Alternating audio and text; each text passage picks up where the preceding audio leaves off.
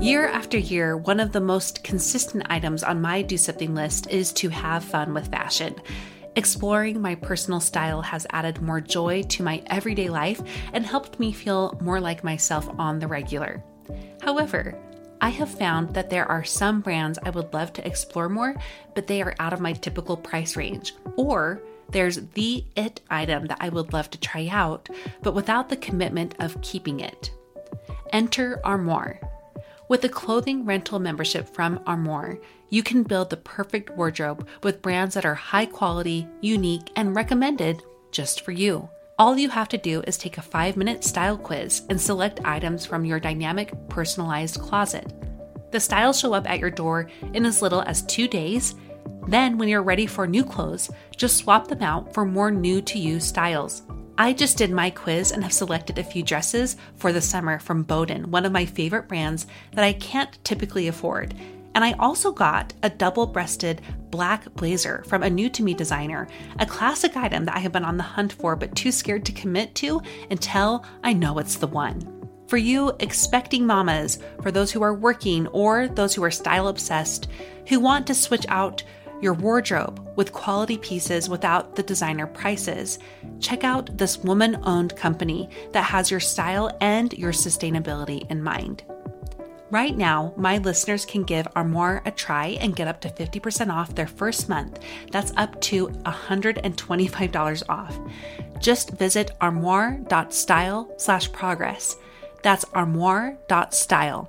ARMOIRE.style/progress to get up to 50% off your first month and never worry about what to wear again. Try Armoire today. Families have a lot going on. Let Ollie help manage the mental load with new cognitive help supplements for everyone 4 and up, like delicious Lolly Focus Pops or Lolly Mellow Pops for kids. And for parents, try 3 new Brainy Chews to help you focus, chill out, or get energized. Find these cognitive health buddies for the whole fam at ollie.com. That's OLLY.com. These statements have not been evaluated by the Food and Drug Administration. This product is not intended to diagnose, treat, cure, or prevent any disease.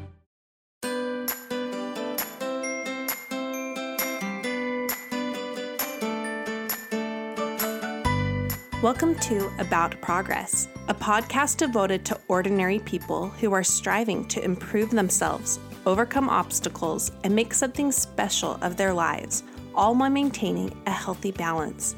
In short, people who know life is about progress, not perfection. Welcome and thank you for listening. For my fellow American listeners, I hope you had a fabulous 4th of July.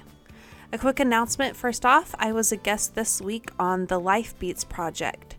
It's a very different interview than the last one I did for the Extraordinary Moms podcast. We go into much more depth about perfectionism for me and how it affected all areas of my life, including after I started my official recovery. It affected my spirituality, my marriage, and so much more. So this goes into that, and we talk about what it's taken 11 years for me to learn and how, including how I learned to neutralize food. Since I have to face my demons multiple times a day, I have learned after 11 years how to do that. So you can find that podcast through my show notes. I've linked that there. I've also linked it on my blog and my Facebook, About Progress, and aboutprogress.com.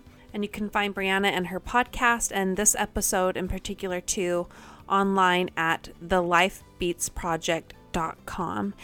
That's life as an LIFEBEATS project. It's such a good podcast. It's absolutely one of my favorites. So I hope you enjoy and share it. If you'd like to find the show notes, you can check those out at aboutprogress.com if you're unable to connect with them on your app. We've had a few more reviews on iTunes, so thank you so much, guys. I'm now about halfway to my goal of 50, and that matters to me. It really does. Each and every review, I read it all. I read every comment anywhere you post or email me, so thank you very much for your involvement. And for those who have filled out the survey, I thank you so much.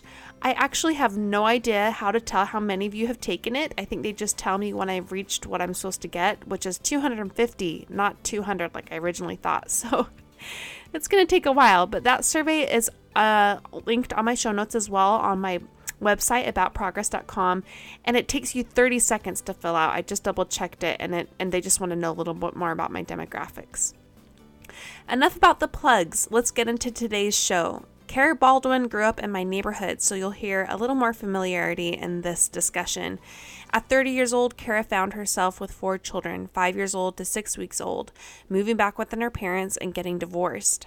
As a huge overachiever throughout her life, this spelled out failure to her in so many ways. Kara had to pick up the pieces of her life and to support her young children, and so she managed to get herself through law school while still making her kids her top priority. Kara talks about how her family and her community helped her get back on her feet and how she eventually fell in love again. She also shares what she did to rediscover the woman she once was, one who believed in herself. Kara is so well-spoken, smart, and seriously funny, so I know you are going to fall in love with her. Hi, I'm here with Kara. Hi, Kara. Hi, Monica. Thanks for being on the show tonight. Can you please give our listeners an introduction? Yeah, my name is Kara Baldwin. I am a mother of 8 children, 4 of my own and 4 stepchildren. I am an attorney, and I have lived in Utah most of my life. So we have a lot to talk about, and a lot that I know our listeners can relate to. You've been through a divorce. I mean, obviously, you have remarried happily, and we have talked about this beforehand. We just want our listeners to know we're going to be talking about some hard topics, but with discretion in mind. And we're going to talk about more about how you picked up the pieces of your life after this really hard divorce that you went through. So before we get into that, I want to know a little bit more about you and set the stage for everyone. And what were you like growing up, and what made you who you were pre-marriage? Well, I was always a high achiever. I did really well in school. Good grades were super important to me. I was involved in a ton of things in high school. Nothing that was a pageant talent. I don't have any pageant talents. I can't sing or dance or anything like that, but I'm good at other stuff. I'm good at school. I'm good at, I think, talking to people. I'm good at making friends. I'm good at all sorts of things that you could never win a pageant for. And when I grew up, as I was growing up, my mom and dad were awesome. They never, ever taught me that there was things that girls couldn't do or that I couldn't do. So I really thought growing up that I could conquer the world. There was not a single task that I could not accomplish. And so, that's just how I thought about myself and about myself going into being an adult. Yeah. Okay. So you started out with this high achieving history your whole life. And then what was it like? You went to college. Tell us about that. And then going into the transition to marriage and motherhood. So I got my undergraduate degree in biology, and I minored in chemistry, and I loved it. I never changed my major. I knew exactly what I wanted to do from the moment I started college, and I had always planned to go to medical school. And then when I was about maybe a year or so away from graduation, I actually talked to your dad, Monica, and really? He told me that he told me that I needed to be very thoughtful about the career I chose because medicine was a jealous mistress, and I'll never forget that phrase. I've never forgotten that phrase since he told it to me. What he meant. I think he was afraid that because he knew I also wanted to be a mom, and I mean that was only, I think it was 25 years ago, but things have changed so much in the last 25 years. I think in the way that your dad thought about it, medicine was a hard career for women in that time, especially in the time when he was going to medical school. I think less so when I would have been going, and even less so now. But I really took what he said to heart because I did want to be a mom, even though having a job and having a career was also very important to me. So anyways, bottom line is I ended up not going to medical school, although I did go to graduate school, and I got a master's degree in microbiology with a minor in biochemistry. And I had planned to work. And by that time I had gotten married, and my then husband said that he didn't want me to work at all. He just wanted me to stay home and be home with our children. And I liked being home. I liked being a mom, but I always felt like that there was more out there that I should be doing, but that was not ever going to be part of the plan while I was married to my first husband. Just because that was what was set clear for you? Well, I know when I married the first time, I was so young and I was so, I don't know if headstrong is the right word. Probably. I'd always been able to do whatever I wanted. Like if I set a goal and wanted to do it, then I did it. I accomplished it. And so when I got married, I figured, well, I want to be married and I want to be married well. And so that's going to happen.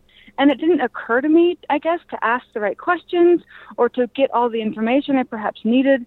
And so I entered into a marriage not fully appreciating kind of the playing field that I was going to be operating in that marriage. Mm-hmm. Okay. I think a lot of women can relate to even just the transition to motherhood can be difficult when you have been so achievement oriented your whole life. And it's not because there aren't achievements in motherhood. There absolutely are, but they're harder to track with those little ones. And how many kids did you have by what age? So I had 4 children, and I had them very fast. I had 4 kids under 5. Wow. My first 2 kids are 363 days apart. And wow. It wasn't ever intentional. It's just the way that it happened. I'm the 1% that doesn't work on birth control. So you're welcome to everybody else who's the 99%. But I had my kids so close and so fast. And you're right. I mean, there's never any raises. There's never any employee of the month. There's never anything like that at home until you end up having these weird competitions with your girlfriends about whose child walks first and whose child reads first and whose child talks first, because that's the only way that I could figure to kind of mark achievement in what I was doing. Yes. Okay. I can totally see that. And I think a lot of that just comes with young motherhood too. I think in time you learn how to let go of all that, and sometimes you're forced to. Blessed with certain children that humble you to the dust. Yes. So how old were your kids when you were reaching the end of your marriage? So we struggled to stay married the whole time. But when I was pregnant with my last baby, I moved home back here to Utah. We were living in California, and I moved home back to Utah. I didn't move home with the intention of getting divorced, but then things kind of fell apart while I was here, and it became clear to me then that we couldn't continue being married. So at that time, my oldest was 5, and then I had a 4-year-old and an almost 3-year-old, and then I had a 6-week-old baby. Oh, Kara. Oh, that's so hard. Just those little ones. That's already stressful enough, just having those little kids. We talked about how we're going to make it really discreet, but what can you tell us about this time when you decided it was a time to end the marriage? Well, I think because we had struggled to stay married the whole time we were married, and we were only married for about 7.5 years, I knew that in order to make this decision, it had to be completely my own decision. I knew my parents had an opinion. I knew my friends had opinions. I knew my neighbors had opinions. I knew everybody had kind of a position on what I should do. But I knew at the end of the day, I had to look myself in the mirror and be able to say, you made this choice, and you did everything that you possibly could to make it work. And I think I did. I mean, for a myriad of reasons, it didn't work, but I think I did everything I possibly could. And that was, I think I didn't realize it, but being able to say I made that choice in a weird way was the beginning of becoming empowered again to make my own choices. Because it was my first step in putting my life back together in a way that I wanted it to look like, and not the train wreck that it felt like it was. Because life felt so out of control for 7.5 years. It really did. And I think because I was a high achiever and I always like I said, I mean, I'm a super list maker, accomplish, get stuff done kind of girl.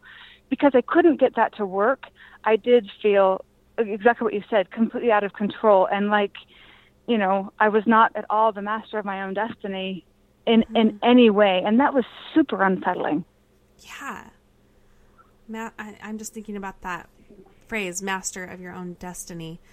So at this time, when you are getting a divorce, I'm sure it involves a shattering of your identity, or, you know, a shattering of what you had once held as your identity or as your path in your life. What was that like for you when it was time to divorce?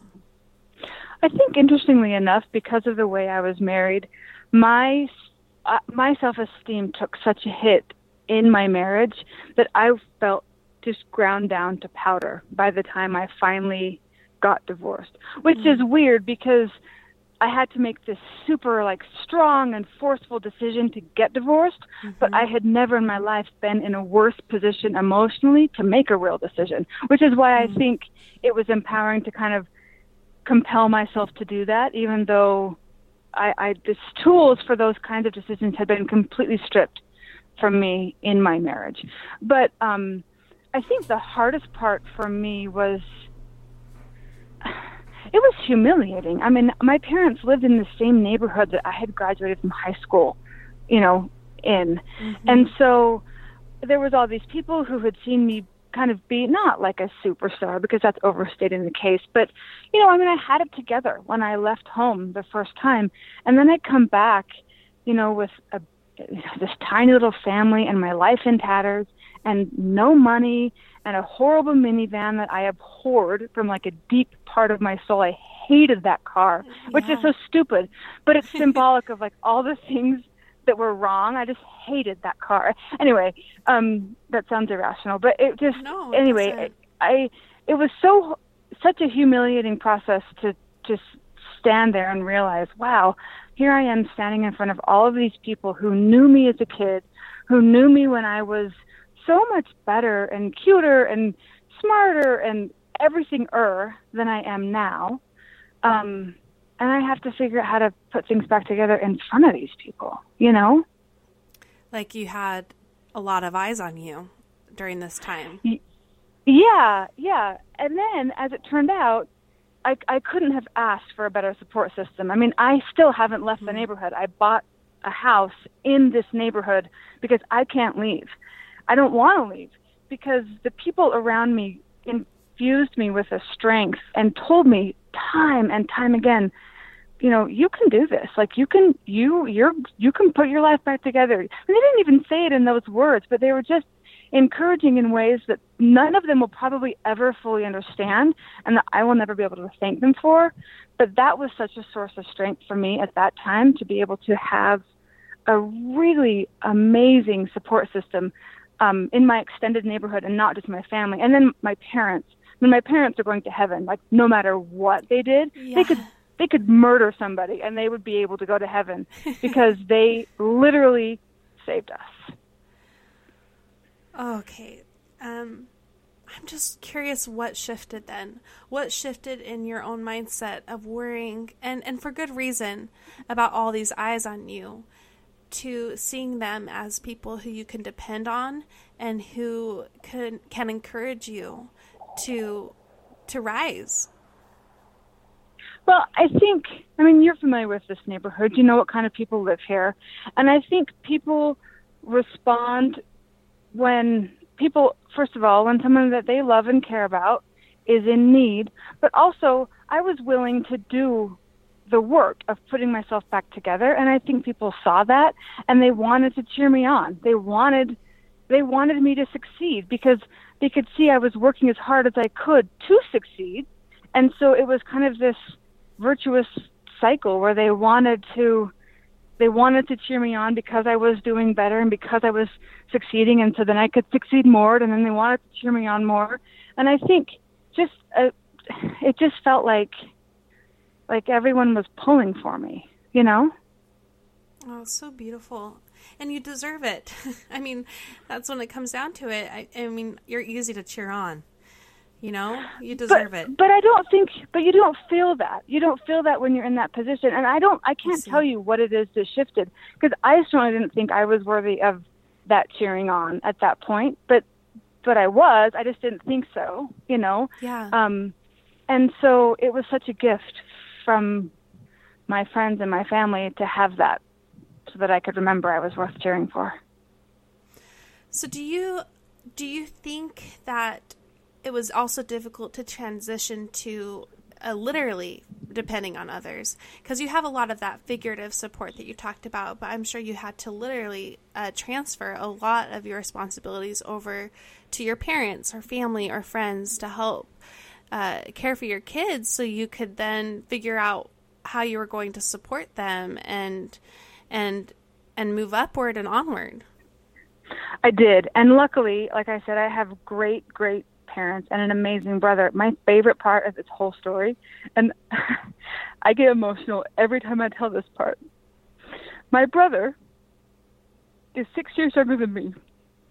So he was 24 when I came home and decided to get divorced. He was living on his own back east. He'd lived on his own since he was 18. He was in a band, and they were starting to get popular, like for real popular. They were, the listening stations at the Tower Record store. They were on the listening station, and they did had some music on public radio. They toured. They were becoming an actual real live band, not just my brother plays in a garage band kind of thing, Yeah. But he had a job, and he had a great apartment. And he lived with some really good friends.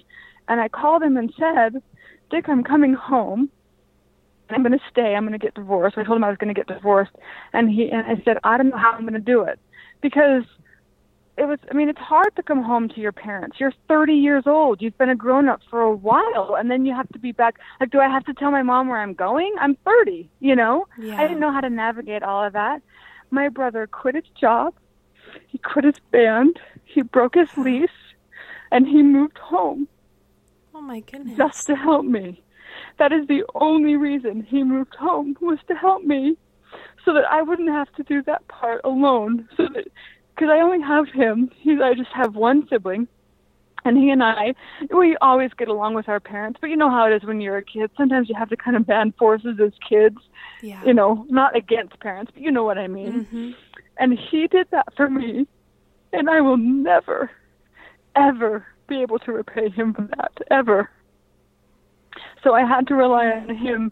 He's just so gracious and so kind and so wonderful that he never made me feel like I was exacting some high price, or that this was such a burden on him, or that I had, shifted and changed his life in some terrible way. He just was there to love me and love my kids and help me. Oh, there's so many lessons in that. Bravo, right? But it shows a lot about your family system, though, too. That's how he was raised to be. Yeah, and I can't discount that, because I know a lot of women in my position don't have that kind of support. So, yeah, yes, I put my life back together, and yeah, I went to law school and I did these things, but the truth is, I had so much help. So to pretend it was all me, I did that would be completely disingenuous. Well, and there's something to that, too, about accepting the help. You already are obviously a very independent woman and smart and strong. But, the way that you could have gone about that was closing off, and to not allow people to reach out, and to not allow them to help, and to just not let them in. So that takes a choice, too. And what would you say to someone who might be in similar shoes about the importance of letting people help? I think that for me, what I had to finally come to terms with was there was just no possible way I was going to be able to take care of my kids long term if I didn't accept the help in the short term. Yeah. And I knew that, as hard as it was to humble yourself basically and say, hey Mom, I need you to babysit for free for 2 years or 3 years or 4 years or 7 years, I need you to do that for me while I go back to school and start my career. It requires a whole bunch of humble pie. And I think I could look mostly at my kids and say to myself, okay, I'm investing in their future because I'm investing in my future. And so for them, I will eat crow. I will do this for them. Had it been just for me, if I had just been single, I think it would have been different. Mm-hmm. Well, you were doing it for the greater good of your family. Yes. And I love that, though. I mean, because sometimes, the easy choice in that situation is to only see your own suffering. That's human nature. And you rose above that, too. Another day is here, and you're ready for it. What to wear? Check. Breakfast, lunch, and dinner? Check. Planning for what's next and how to save for it? That's where Bank of America can help. For your financial to-dos, Bank of America has experts ready to help get you closer to your goals. Get started at one of our local financial centers or 24/7 in our mobile banking app. Find a location near you at bankofamerica.com/talktous. What would you like the power to do? Mobile banking requires downloading the app and is only available for select devices. Message and data rates may apply. Bank of America N.A., member FDIC. When you need mealtime inspiration, it's worth shopping Kroger, where you'll find over 30,000 mouth-watering choices that excite your inner foodie. And no matter what tasty choice you make, you'll enjoy our everyday low prices, plus extra ways to save, like digital coupons worth over $600 each week. You can also save up to $1 off per gallon at the pump with fuel points. More savings and more inspiring flavors make shopping Kroger worth it every time. Kroger, fresh for everyone. Fuel restrictions apply.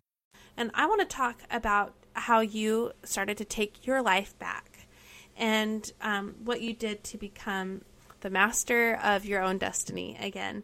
And you mentioned law school. So let's talk about that. What was that choice like to decide to go back to law school, and how soon was it after the divorce? And just tell us about that whole thing and law school with the balancing of all those little kids.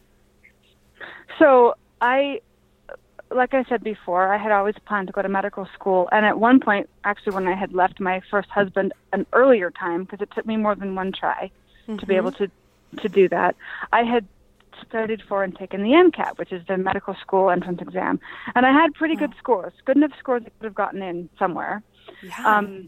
And so when I finally got divorced, I pulled out my old MCAT scores, and they had just expired, like literally just expired. So I thought, well, maybe, I'm 30. I'm not super young, but I'm not super old either. You think you're old when you're 30, but you're not. You're like a little tiny baby. But I thought, I could sit for the MCAT again, and I could do that. I could go to medical school. I could kind of live that dream that I had to turn away from when I was younger. And maybe this is my chance to do that. So I looked at how long that would take, and then I was talking one day to Dave Connors in our neighborhood, and said something about, I really don't know what I'm going to do. I could go work at a lab, but I would make not very good money. I would have no job flexibility, very little upward mobility, not the kind of life I wanted to give to my kids. Like, we'd never be able to have piano lessons. I wouldn't be able to take them on trips. I wouldn't be able to do any of those things. Mm-hmm. And so he suggested I think about law school, which I had never thought about before. And I said, well, I have a hard science background. Like, don't you have to be like a poli-sci major or a history major or an English major to go to law school? And he said, no, you should go talk to this other guy, his neighbor, who was a patent attorney. And I had never even heard of a patent attorney until then. And I went and talked to Craig Matson, and he talked to me, told me, yeah, you should absolutely go to law school. And I did the math and realized I could sit for the LSAT and be out of school in 4 years, or I could be at best 2 years into medical school in 4 years, which is nowhere near done with medical school.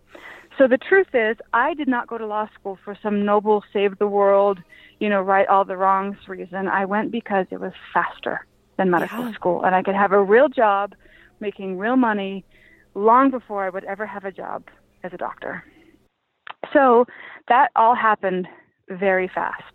So I decided to get divorced on the 24th of July, and we started the process a few weeks later, and I really didn't have time to study for the LSAT because getting divorced is hard. Yeah. Emotionally, it's just so super draining. And I had a brand new baby, And actually, the day I decided, the very day, he was not quite 6 weeks old, the day I decided to get divorced, my little tiny 5.5-week-old baby started sleeping through the night and always has slept through the night ever since then. It was like his gift to me that he knew I had so much going on. I was trying to work through and process and deal with so much that his little gift to me as a tiny baby was that he would sleep through the night. And it seems so little and so small unless you've had a brand new baby, and then you know how big that is. It's everything. So then I had to go immediately back to work. My husband at that time, he quit his job, so we didn't have health insurance. We didn't have any money. We had nothing. So I had to go right back to work. So I was trying to work and have a little baby and 3 other little kids, and try to think about law school and try to get divorced. So I didn't study for the LSAT really at all. I walked in cold. I took the LSAT in December. So right in the middle of getting divorced. My divorce was final in January. I got my LSAT scores a little while later, applied to law school, and started the next fall. Oh, my goodness.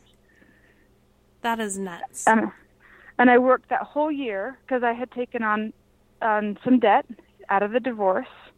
And I worked that whole year like a dog. And my sweet parents didn't make me, for Christmas, instead of giving me a Christmas present, they gave me money so that I could buy my own Christmas presents for my kids, which was such an amazing way for them to do that. It made me feel like I wasn't a complete failure, like my mommy and daddy had to pay for Christmas for my kids, which of course they did. They did pay for Christmas, but they gave it to me in a way that didn't make me feel small and yucky.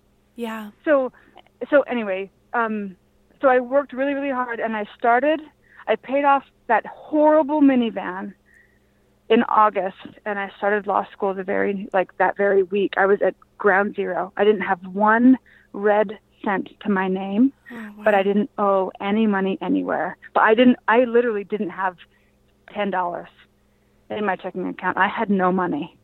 Wow, Kara. So I started law school, and then borrowed $1 gazillion to go to law school. Yeah. Yeah. So most people every divorce is traumatizing, and it takes years to get that healing. So not only are you, still healing for years, you're also going to law school with 4 kids and trying to navigate all of that. How did you do that? What did you do to get through that time? And how were you able to shift your mindset about it in a way that enabled you to do what you needed to do? So I think being very goal-focused and driven as a younger person absolutely came in it was the most invaluable character trait I could have ever had. Because all I did was just put my head down and get to work. I didn't feel like I had the luxury of falling apart because I really didn't. I had 4 little kids. I didn't have time to fall apart. I couldn't. On the weekends when they went to see their dad, then I would, my parents, again, bless their hearts, would listen to me, try to talk through the emotions and try to figure out how I felt and try to sort through as much as I could. But the truth is, having something like law school and the work of 4 little kids was probably my saving grace. Really? Because I always had a job to do. I always had a task to do. So I was very rarely at loose ends. And I think if you're at loose ends, at least for me, then it's much easier to kind of wallow and feel sorry for yourself and not accomplish things. But I didn't have that luxury. And I think that really and truly made all the difference for me. So the work saved you. Yeah.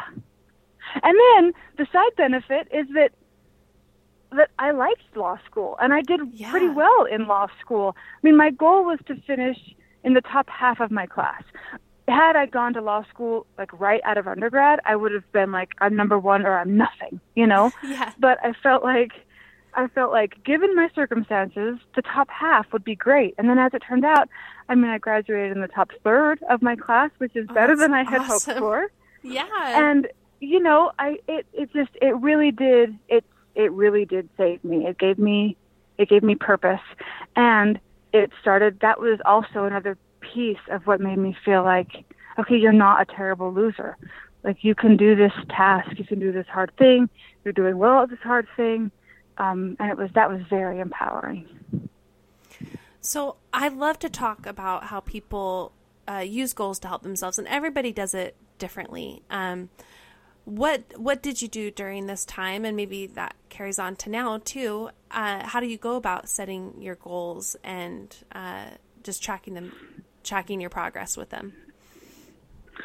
So as a family, every year one thing I do want to say is, I wanted my kids to have a super strong family identity, even though we weren't your typical family, especially living, in Farmington and Davis County and this neighborhood. We felt very abnormal, to be a single parent household.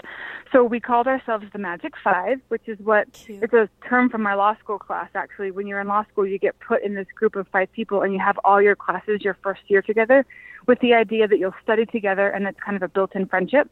But I appropriated the name and gave it to my family so that we are the Magic Five.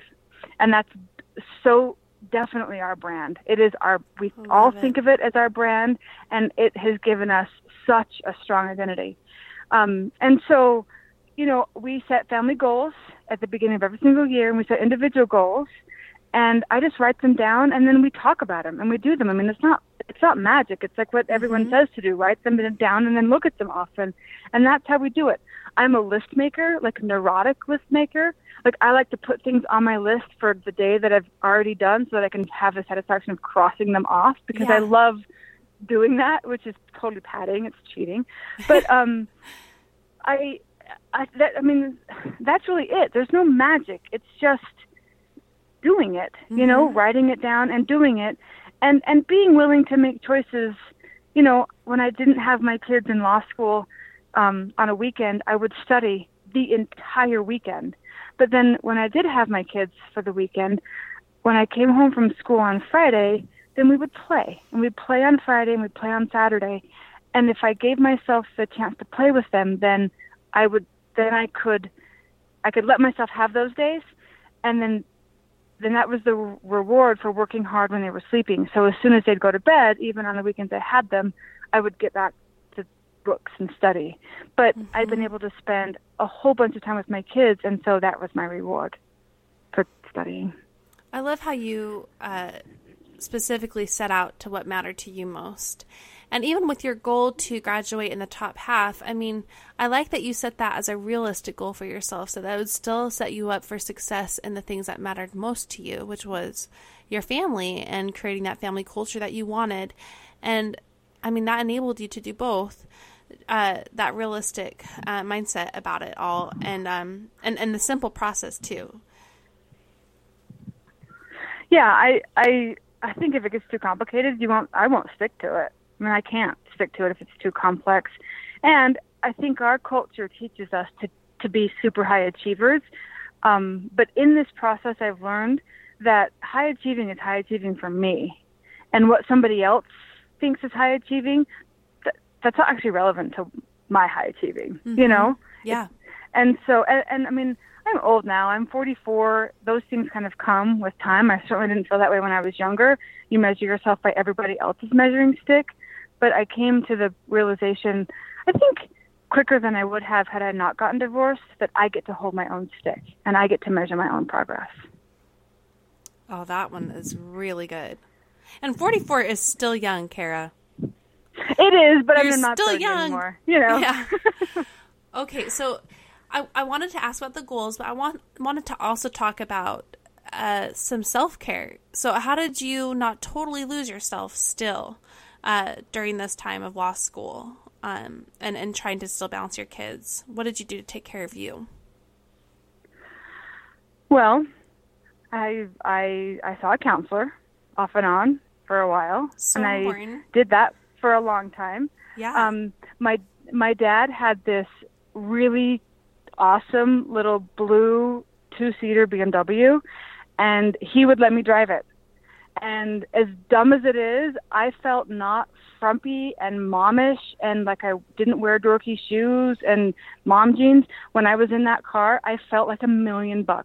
And it seemed so small, but it was so huge to me, you know, because I felt so worthless.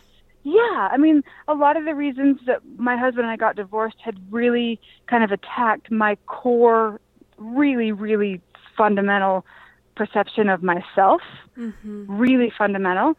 And so, which I think is common in divorce. You feel like a failure all the way around. But being able to drive in that car, and as dumb as it sounds, have some guy, I don't care if he was checking out the car or me, I could pretend it was me. Yeah. And it felt awesome. It felt awesome. And maybe that's not like feminist power enough. I don't know. I don't know what we're supposed to say anymore. But it Who felt cares? good. Yeah, it's what you want to say. Exactly. It felt good to drive that car around and feel cute for 5 seconds again. You know, it felt really good. I love that. And then my mom and dad were so good to make sure that any way that they could help me feel empowered and to feel good about myself, they did that. They made sure that I had the time and the space and the opportunity to do the things that I could for my kids and for myself, so that I didn't feel like I was just a big fat moocher. And that made a huge difference in my own self-perception. Yeah. And then the one thing that I decided, when I was married before, we went on one family trip. One. And I traveled a lot more when I was a kid with my family, and I decided that I never wanted my kids to utter the phrase, well, I couldn't do blank because my parents were divorced. Like, I never wanted them to say that. That was such a big deal to me. So one of the things that was important is that we were able to go, and I did things I shouldn't have afforded, really, but emotionally we had to. We went on lots and lots of Grand High adventures, lots of them. We took trips all the time. In fact, just before I started law school, so Spenny was still a little tiny baby. He was barely 1 year old. And Zach was 6, and Ab was 5, and Ray was 4 by then. We went on a 2.5-week road trip, just me in that horrible minivan with with the cranky roll down windows and no cruise control. And we drove all the way from Salt Lake across to Reno and then over to the coast. And then we just wended our way down the Pacific Coast Highway for 2.5 weeks. We camped, we stayed in hotels, then we'd camp again, then we'd stay in a hotel. And it was that trip for me was life-changing, because I realized I can totally do this. I can totally do this. There's nothing that I need to do as a mom for these kids that I can't do. Wow. Well, what inspired that trip then? What made you decide to even go? Was it just like, I want this back? Like, I don't know. Yeah, I think so. I wanted to set the tone for my new family, for the Magic Five, that was the kind of family that we were, that we did stuff. We did stuff as a family. I had a really good friend that I had known in California who was so good at doing stuff with her kids, and I watched her, and I was so envious that she got to do stuff, and it felt like we never did. And so when I got divorced, I thought about her. And I thought, I'm gonna be like that, and I'm gonna be like that, even though I'm on my own. I don't have a husband to set up the tent. I mean, I bought my own tent, and it's huge, and it's ridiculous to set it up by myself, but I can. I put Spencer in a pop-up crib, and I set the tent up by myself, and we camped on the beach. I mean, that's so incredible. I don't know. I just really I never wanted my kids to say, well, we couldn't do something because my parents were divorced. This is just my favorite thing about you, is that you don't let life happen to you. And I'm sure for years you did. I mean, I'm sure for much of that marriage, that was what you had handed to you. That's what you had to do to survive, was let life happen to you. But it seems like this end of the marriage and your progression after, and how you chose to change your view of your own ability to change things, is what really shifted. What do you want to say on that? I think that you You are the master of your own destiny, and you get to choose for you what your life is. And that's incredibly empowering. And I think too often it's too easy to give over to the thought that, well, this terrible thing happened to me and this horrible experience, I had to have that. And those things are true, and terrible and horrible things happen. But at the end of the day, you write your own story. You choose your own life. And no one else really has the power to do that for you. You're the only one who does. And, it's a lot of work and it's a lot of energy, but at the end of the day, your story is what you make of it. Your life is what you create. And I wanted to create something awesome. I love how intentional you are about what your vision is of what you want. And I think that's another lesson as well, is you have to take that time to really think about what are your priorities? What do you envision for your life and for your family and for your career? And otherwise, you are just letting life happen to you. Absolutely. Absolutely. And that's too passive. I've never been a very passive person until I was married the first time. And then I became, because that's how I could survive that experience. Mm-hmm. But I didn't want to be that person anymore. My dad said it was so fun to watch his Kara come back as I went through this process. And that's really how it felt, is I was becoming me again. And and it's not like my first husband was intentional and tried to be terrible. It's just that's just the way that it happened. It's just the thing that happened. And so I had to fight to get me back. So let's talk about after law school and you launching your career. What did that look like for you?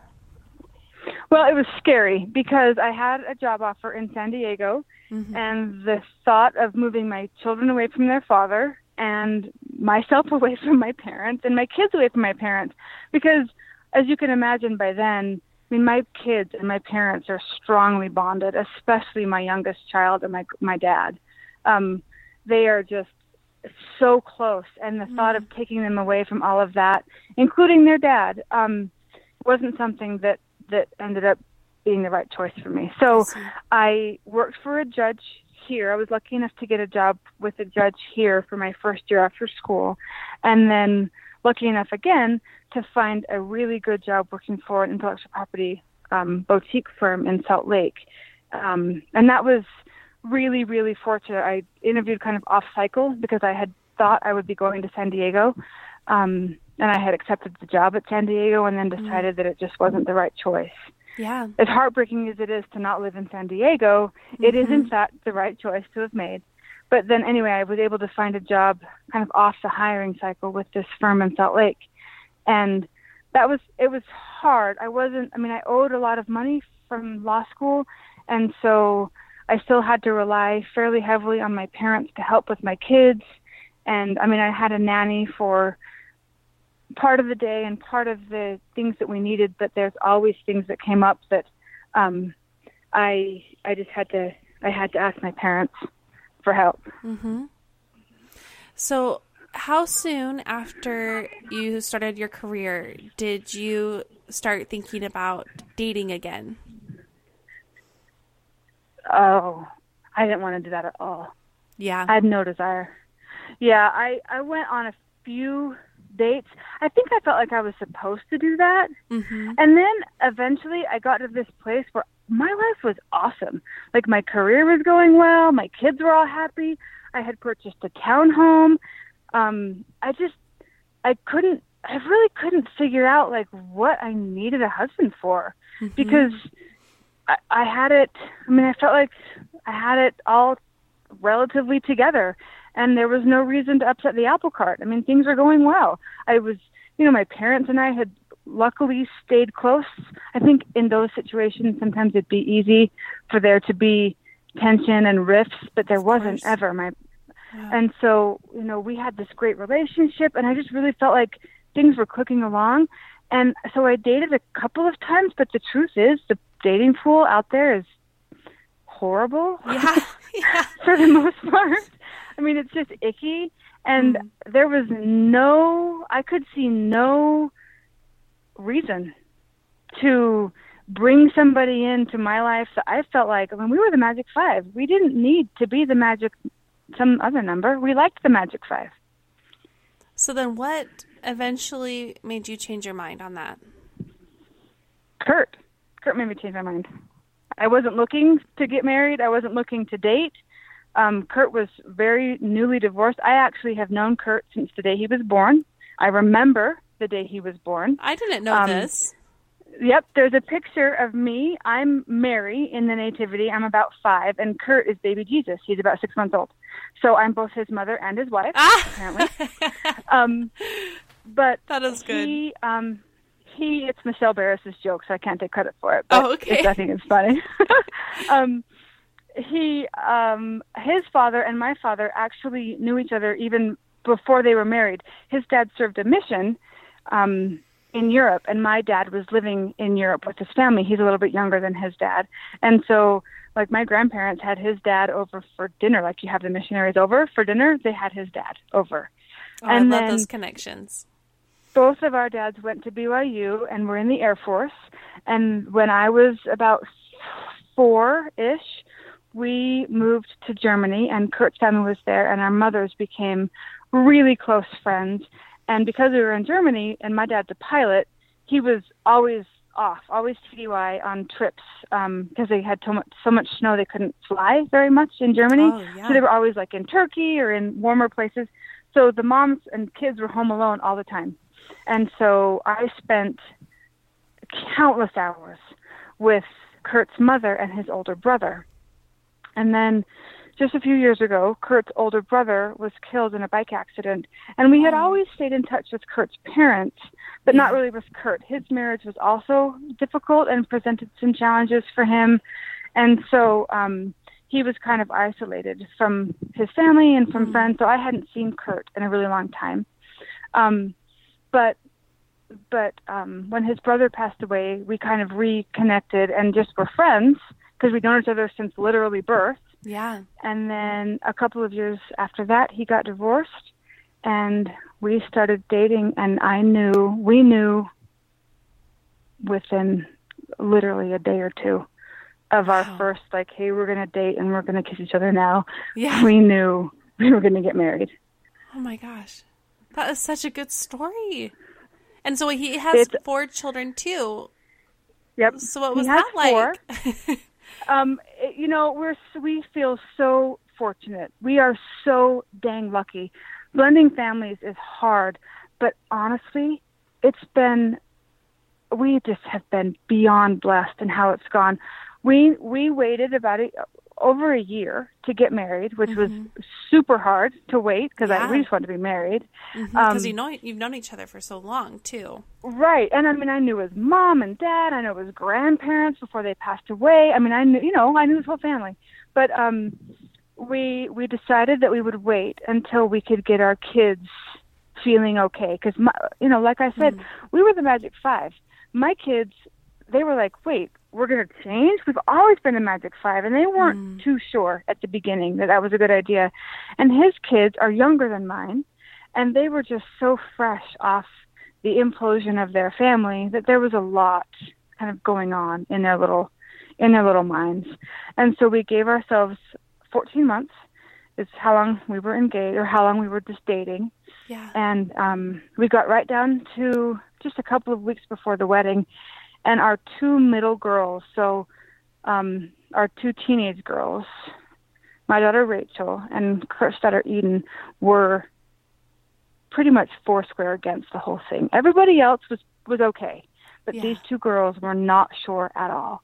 And we were really worried because they were going to be the oldest teenagers in the house. My 2 older kids were heading off to college soon. And so we knew that those 2 would be like the tone setters for the other kids. So we had planned this trip to Disneyland, and I love Disneyland. And every time we walk underneath the little, the archway onto Main Street USA, I get teared up every time. We could have a 5-day pass, and I get teared up all 5 days walking underneath that. I love it so much. It's so cheesy and so stupid, I love it so much. Well, so we went to Disneyland, And I don't know, that place is truly magic because those two girls who really almost couldn't stand each other at the beginning, by the end of that 5-day trip, they had switched the beds around so they could sleep in the same bed. They bought the same sweatshirts for their souvenirs, and they walked around the park arm in arm for the entire time. Oh, how and sweet. that was so amazing. Oh, I love it. And so how long have you guys been married now? We just barely, last Saturday, had our 2-year anniversary. Well, congratulations. I mean, Kara, honestly, that is just such a huge thing and a huge accomplishment to blend a big family like yours, and I'm just really excited for you. Well, it's a lot of fun. It's busy. The kids live with us, so we have 6 at home and 2 in college, and it's busy. Our schedules are crazy. Kurt and I both, of course, work full-time, but the kids are awesome, and they pitch in, and we're a family. We are a legitimate, honest-to-goodness family of 10, and we have rebranded. We are now the Perfect 10. Oh, I love it. Perfect 10. That's so great.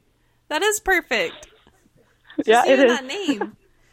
Okay, well, Kara, as I end each episode, I like to ask this question, and it's, what have you learned about yourself the past few years? We talked about more about the past, so now let's talk about more the recent few years. What have you learned? I had no idea how strong I was. There is no way I could have truly plumbed the depths of my own strength had I not had this experience. I mean, I would have had a fine life, I'm sure, if I'd married, someone who thought I was great the first time. I'm sure that would have been great, but I would have had no idea the power that resides within me to do what I can do, to be who I can be, and to accomplish the things that I want to accomplish. And it's not like I feel like I've accomplished everything, but I know, because of the experiences I've had, that I have the strength to do absolutely anything. But I wouldn't have known that otherwise. Well, Kara, I love talking to you, and I'm just really grateful that you would take the time. Thanks so much for being on. Thank you. It's been fun. Thank you again, Kara, for being willing to share your incredible story. And I'm sure people can tell how much I was enjoying our interview on the other side of the microphone. And I can't wait to give you a big hug the next time I come to visit my hometown. If you like what you heard from Kara and want to share it with other people, please do that.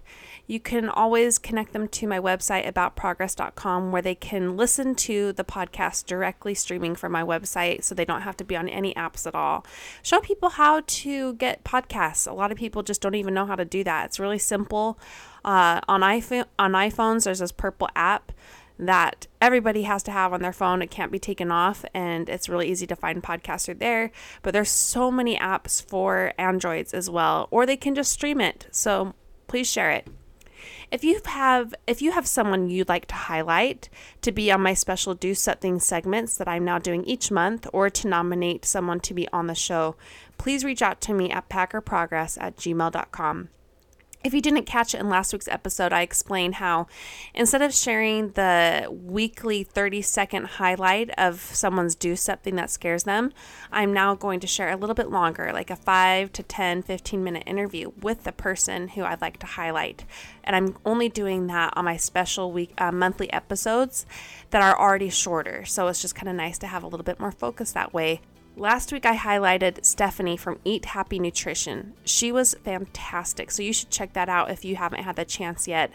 I loved interviewing her so much that I'm actually going to have her back on for another episode I have coming up. Next week, I've got Jenny Auerkamp on the show for you. This interview came from a nomination, and she was just amazing to talk to. She is very purposeful about living life with joy, despite a lot of reasons not to. She shares what it's like to start her own business, to have an entrepreneurial mind, how she believes mothers need their own goals and aspirations, but also how sometimes there's a time and a season, and for her right now that means focusing on her family and how she's been able to find so much joy in doing that too. Come back next Wednesday for that interview, and until then, take care of yourself.